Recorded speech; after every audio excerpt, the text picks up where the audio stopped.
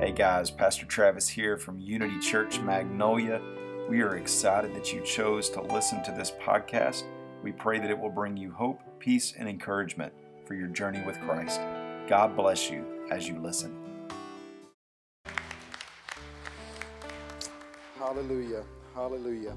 All right, so we are in the middle of our series we started last week entitled Discipline, and we're talking about discipline to do the things that God has called us to do, the things that He has ordained for us to do. Last week, our first installment was entitled Faithful to Finish. Faithful to finish the things that God had called us to do. And so, Miss Susan, make sure you're on part 2 there. I believe you probably are. But faithful to finish everything that God has called you to do. He's given you the empowerment and the grace to finish. So we've got a little video to recap last week's message. Instead of me standing up here and recapping that for you, we've got a video that will do that from last week's message. Susan, if you could do that for us.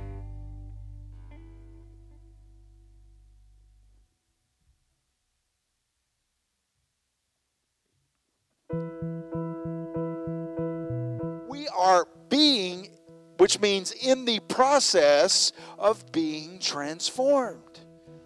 The world knew the disciples because of the way they talked, the way they lived, the way they acted, the way they walked. He looks like one of them. Never set goals that you know good and well that you won't keep. They should be realistic, but they should also be somewhat out of reach. If it's not too big for you, then it's not big enough. You see, good goals should cause you to stretch. Oh, it's uncomfortable. It's supposed to be. Tense. I want God to enlarge this place. I hope that one day this sanctuary is not big enough to hold the people. I want God to enlarge our territory. He does things so gradual. If you look at Ezekiel in the temple where he was called out into the waters, he didn't go jump in head deep. He waded out ankle deep, knee deep, waist deep, and before he knew it, he was over his head. So I believe that God's going to do that in some of your lives. It's going to be gradual, but one day you're going to look back and say, oh my God, look how far I came. So God, give me some prophetic vision to see past what I see in the present. I love what Helen Keller said. The only thing worse than being blind is having sight but no vision. Asking and thinking. We talk about asking a lot, but I think sometimes we just need to spend some time thinking, what could God do in my life? But we've got to be determined that we're going to be faithful to finish. Quit giving up, quit giving in, quit bowing down to what you see right now, and believe God that He can do exceedingly abundantly more than you can ask or think. Come on, can somebody give God praise for that word last week? Amen. So that was faithful to finish. Today we're going to start the message entitled The Hard Choices. The Hard Choices. How many knows that the right choice is not always the easy one, right? And so sometimes we got to be faithful and disciplined to make the hard choices in life. 2 Timothy 1:7 says, for the Spirit God gave us does not make us timid, but gives us power, love, and self-discipline. God's desire for your life is that you be disciplined in all that you do. God did not want us to be weak, lazy Christians. He wanted us to be disciplined. He wants us to have a spirit of discipline on our life. Father, we thank you for your word. I pray that it'll speak life and truth to us today. God, be with the kids in the other building, God. We ask that your perfect will be done in their lives as well. We give you praise in Jesus' name. Everybody said, amen. Would you give the worship team a hand this morning? Amen. Somebody say the hard choices. So God's gift to humanity, number one, from the beginning, is the freedom of choice. That's a gift from God. I'm thankful that God didn't want a bunch of robots who were going to worship Him whether they wanted to or not. I'm thankful that God gave us the gift to choose to worship Him and the choice to live for Him. God is all about the choice, and He wants us to make the right ones. Genesis 2:16 through 17 says, but the Lord God warned him, you may freely eat the fruit of every tree in the garden, He's giving them this choice. He's like, you are free to eat the fruit of every tree in the garden except the tree of the knowledge of good and evil. And here's the deal. He said, if, somebody say if implies a choice. If you choose to eat its fruit, you are sure to die.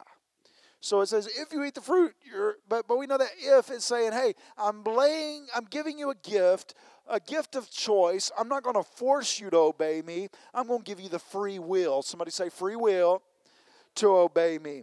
You see, we've got to consider that God created the tree that led to spiritual death. Have you thought about that? God created that tree. And here's the deal. Everything that God created, He called good. He called everything good. So was the tree bad? No. The tree, the fruit that led to Adam and Eve's spiritual death, that led to the series of events that caused Jesus to have to come back and die on the cross, all of those things, that tree was created and called good by God. It's the choice that Adam and Eve made that was evil. Because God said, I'm giving you a choice, and the only way for you to have free will to live for me or to make choices that are contrary to my will is to give you an opportunity to make the choice. So He said, I'm going to place a tree in the garden, and I'm going to say, you can have everything that you see. It's yours. He gave it to mankind. He said, it's yours to tend. Take care of it. Enjoy the fruit, except for this one tree. But how many of you know many times in our lives that it's the one thing that we can't have that we want? Oh, we can have all this good stuff in our life. We see this with kids sometimes. You give them all this stuff. We've seen our kids. They've got Legos. They've got movies. They've got Nintendo systems. They've got games. They've got all this stuff. And they sit around the house like this. Bored. Nothing to do. Why? Because there's one thing that they want that they can't have. And because they can't have the one thing, they don't want all the other good stuff that they have. I don't blame the kids. That's humanity. We're like that. We want the bigger boat, the bigger house, the car, the whatever, the job, the woman, the man, whatever. I believe that there's young people walking around lonely because they didn't get the one they wanted.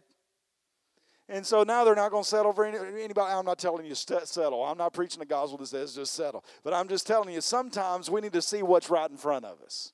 All the good that God's put in front of us. God created the tree that led to spiritual death. This tree was a gift to mankind that gave us the ability to make our own choices. It's a gift and a curse. Joshua 24:15 says, but if you refuse to serve the Lord, then choose today whom you're going to serve. Would you prefer the gods your ancestors served beyond the Euphrates, or will it be the gods of the Amorites in whose land you now live? But as for me and my family, we're going to serve the Lord. We're going to serve the Lord. He made a choice. You have a choice to choose who you're going to serve. You have a choice to choose the kind of life that you're going to live. But I believe that God is saying it's time to get off the fence and choose. Am I going to live for God or am I going to live for the world? Am I going to live for God or am I going to live for the flesh? It's time to choose. Somebody say it's time to choose. 1 Kings 18:21 said, then Elijah stood in front of them and said, how much longer will you waver? Hobbling between two options. If the Lord is God, follow Him. But if Baal is God, then follow him. But the people were completely silent because we don't like to make the choice. We don't like to make the hard choices. In that day, it was popular to serve Baal. But Elijah stood before them and all of the prophets of Baal and said, it's time for you to quit wavering between two choices. It's time for you to choose. Now, That's spiritual, but I believe that we can look at this in our lives. I believe that some of us need to quit hobbling between the different options that we have in life. I believe God wants us to be able to just make a choice. God gave us the ability to make choices in our life. Pray, ask God to lead you, guide you, and direct you, and then make a choice. Quit hobbling, quit being wavering, quit being indecisive. You know, God wants us to be able to choose and to choose wisely, but usually the wise choice is not the easy choice. Revelation, sometimes it is. Just because it's hard doesn't make it right either. But I'm just saying, sometimes we've got to be able to make the hard choices. Revelations 3:20 says, "Look, I stand at the door and knock." But the next word is one of the most important words. If. Somebody say if. If you hear my voice and open the door, that means we have two choices to make. First, we got to hear his voice. Then we got to open the door. Because just because he's knocking doesn't mean that you're going to choose to hear it. How many knows if you drown something out long enough, you no longer hear it? All the married men said, amen. We may not be making that conscious choice, but I know my wife says to me all the time, did you hear what I was saying? Huh? It's so funny. JoJo has this down. JoJo, I need you to go clean your toys. Clean up your toys. Hey, JoJo, did you hear me? Huh? I'm like, he's already a man. Wow, that's amazing. I don't even have to train him to do that. First, you got to hear him. He's knocking. Some of you have been sitting in church for years, and he's been knocking, saying, hey, let me in. Now the next choice is to open the door and let him have his way in your life. It says, if you hear my voice and open the door, this is so awesome. I will come in and we will share meals together as friends. God's saying, I want to be your friend. I want to have fellowship with you. I want to have time with you. I want to help you make the hard choices. I want to help you out, but you've got to let me in and give me control over your life. That is our choice. Can somebody say amen? God will do everything and anything to love on you. That is the truth, man. He will go out of his way. We sing the song, there's no wall you won't kick down or lie you won't tear down or something like that. God will come chasing after you. I do believe that. He'll do everything in his ability to love on you, draw you in, and he will even chase you down. However, it is still your choice to let him in your life. You are responsible for making the hard choices in your life. Somebody say the hard choices. Number 2, the right choice is rarely the easy choice. Galatians 5:16 through 18 says this, so I say, let the Holy Spirit guide your lives. Let him guide your lives. Then you won't be doing what your sinful nature craves. Just because you have accepted Jesus as your Lord and Savior, just because you come to church, just because you pay your tithes doesn't mean that your sinful nature is going to stop craving things that you don't need. All right? We were at Java Primo yesterday, and Pamela ordered a mocha cake. Man, it looked good. And I started craving it immediately. But I've been trying to lose weight. We've been going to the gym, and I knew I didn't need a mocha cake. And so I didn't get a mocha cake. And Pamela said, you want to help me eat the mocha cake? I was like, no, I don't want to help you eat the mocha cake because I don't need the mocha cake. But that didn't mean I wasn't craving it. And so there's going to be things in your life that you're going to crave. You want it. You want to partake in this. You want to do that. But God said, I'm giving you the ability to make the hard choice. Because sometimes it's the hard choices, making the hard choices, that's where the freedom comes. You see, temptation is not the sin. You need to quit feeling guilty because you're tempted to eat the mocha cake. Oh, I'm such a bad person because I want to eat the mocha cake. I'm such a fatty. I want the mocha cake, No, quit beating yourself up because you're tempted. Temptation is not the sin. Your flesh will always crave to do evil. It's going to happen. Galatians 5:16 through 18 says this, the sinful nature wants to do evil, which is just the opposite of what the Spirit wants. And the Spirit gives us desires that are opposite of what the sinful nature desires. These two forces are constantly fighting each other. So you are not free to carry out your own good intentions. This is a fight. It's a struggle. You know, it's like I want to do good, but I want to do bad. It's like the devil and the angel on the shoulders. This is real. I know that's cartoon, but this is real. You have the good fighting the bad all the time. In verse 18 it says, "But," somebody say, "But." Your buts can help you out and they can also get you in trouble. When you are directed by the Spirit, you are not under the obligations of the law of Moses. It's saying, yes, your flesh is going to be at war with your spirit. It's going to happen. Your flesh is going to crave things that you don't need. Your spirit's going to crave time in the Word, time in prayer, time in fellowship, time in worship. Your flesh is going to say, it's Sunday morning, you've worked hard all week, stay in bed, rest, watch football, eat, whatever. And your spirit's going to say, why don't we get up and go to church? Can I help you? Sometimes, just like in real life, you need to unplug the butt and let it have its way. You need to allow God to do the impossible in your life. And sometimes we need to get past, it's hard. I don't understand why I struggle. I don't understand why I'm tempted. But God has given us the ability to be directed by the Spirit of God, which sets us free from the law of Moses. What is the law of Moses? The law of Moses says you're going to sin. Oh, that's what it said. You're going to sin. You're going to have to sacrifice. You're going to have to pay for it. You're going to have to make your own remissions for your sins and different things. That's the law of Moses. But the law of grace says you don't have to. You don't have to. The law of Moses said, you're going to fail. Your flesh is going to win. And because of that, we're going to set some things up in a place that's going to help you to overcome that. But the law of grace says you don't have to. You don't have to get up tomorrow and sin. You don't have to. We choose to. You don't have to. The Bible says this, that we should live above reproach.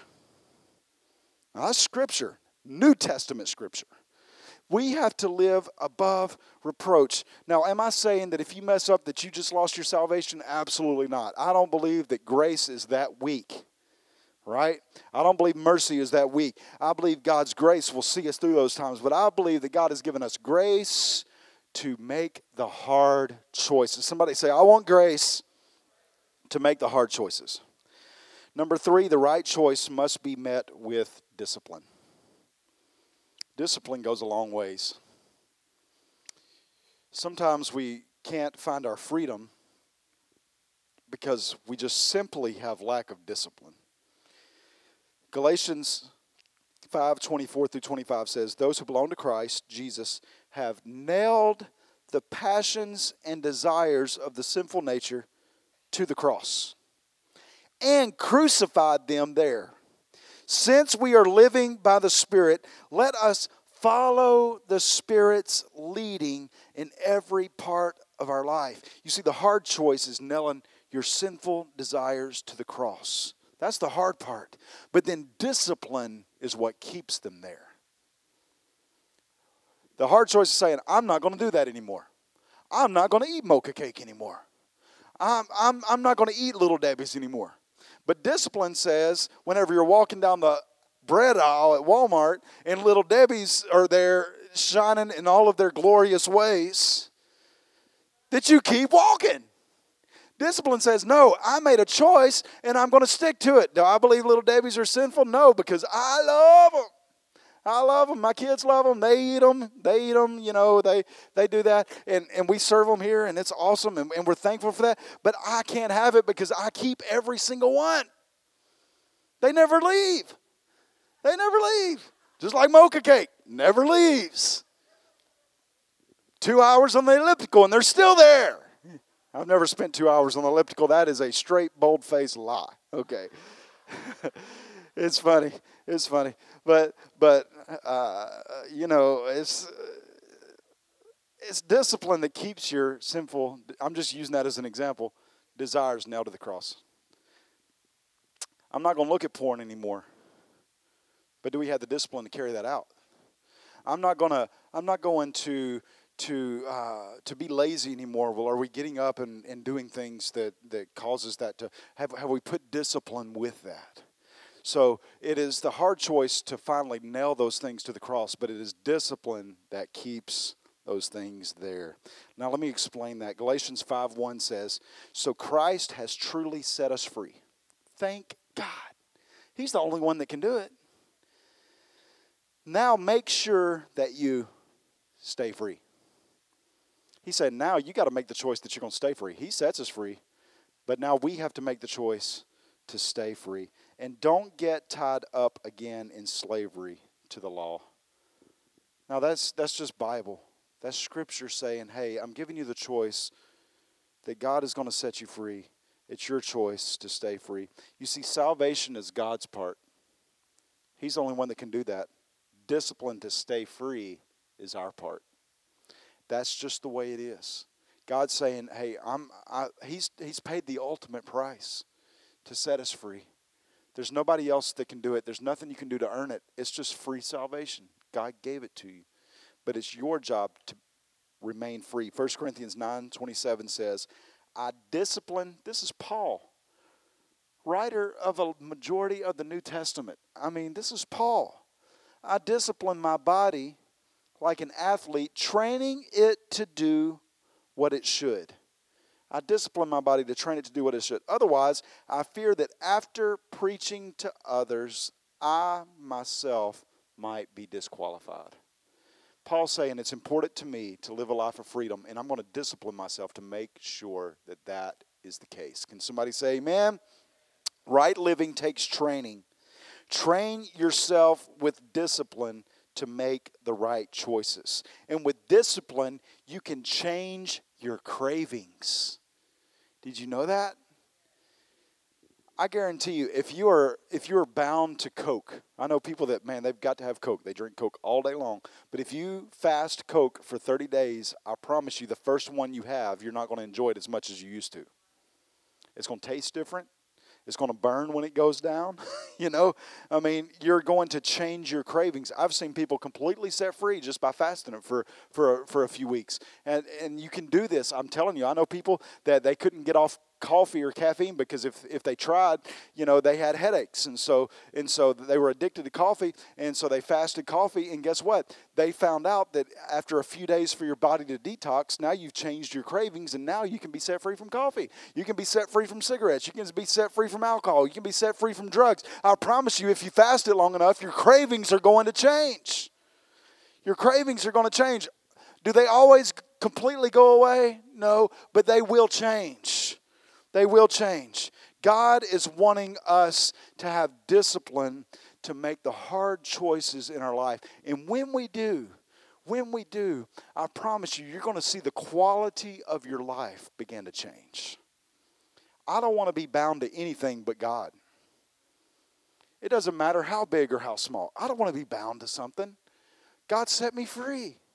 So why would I choose chains of slavery when I could be living life as a free man? But sometimes that requires us to make the hard choices. Look at somebody and say, it's time to make the hard choices. Would you stand with me this morning? Hey guys, Pastor Travis here with you again. I pray that you were encouraged by today's message. Also, I would like to invite you to check out our website at ucmagnolia.com. There you can see what's going on at the church, and you can give online and be a part of what God is doing right here in Magnolia and around the world.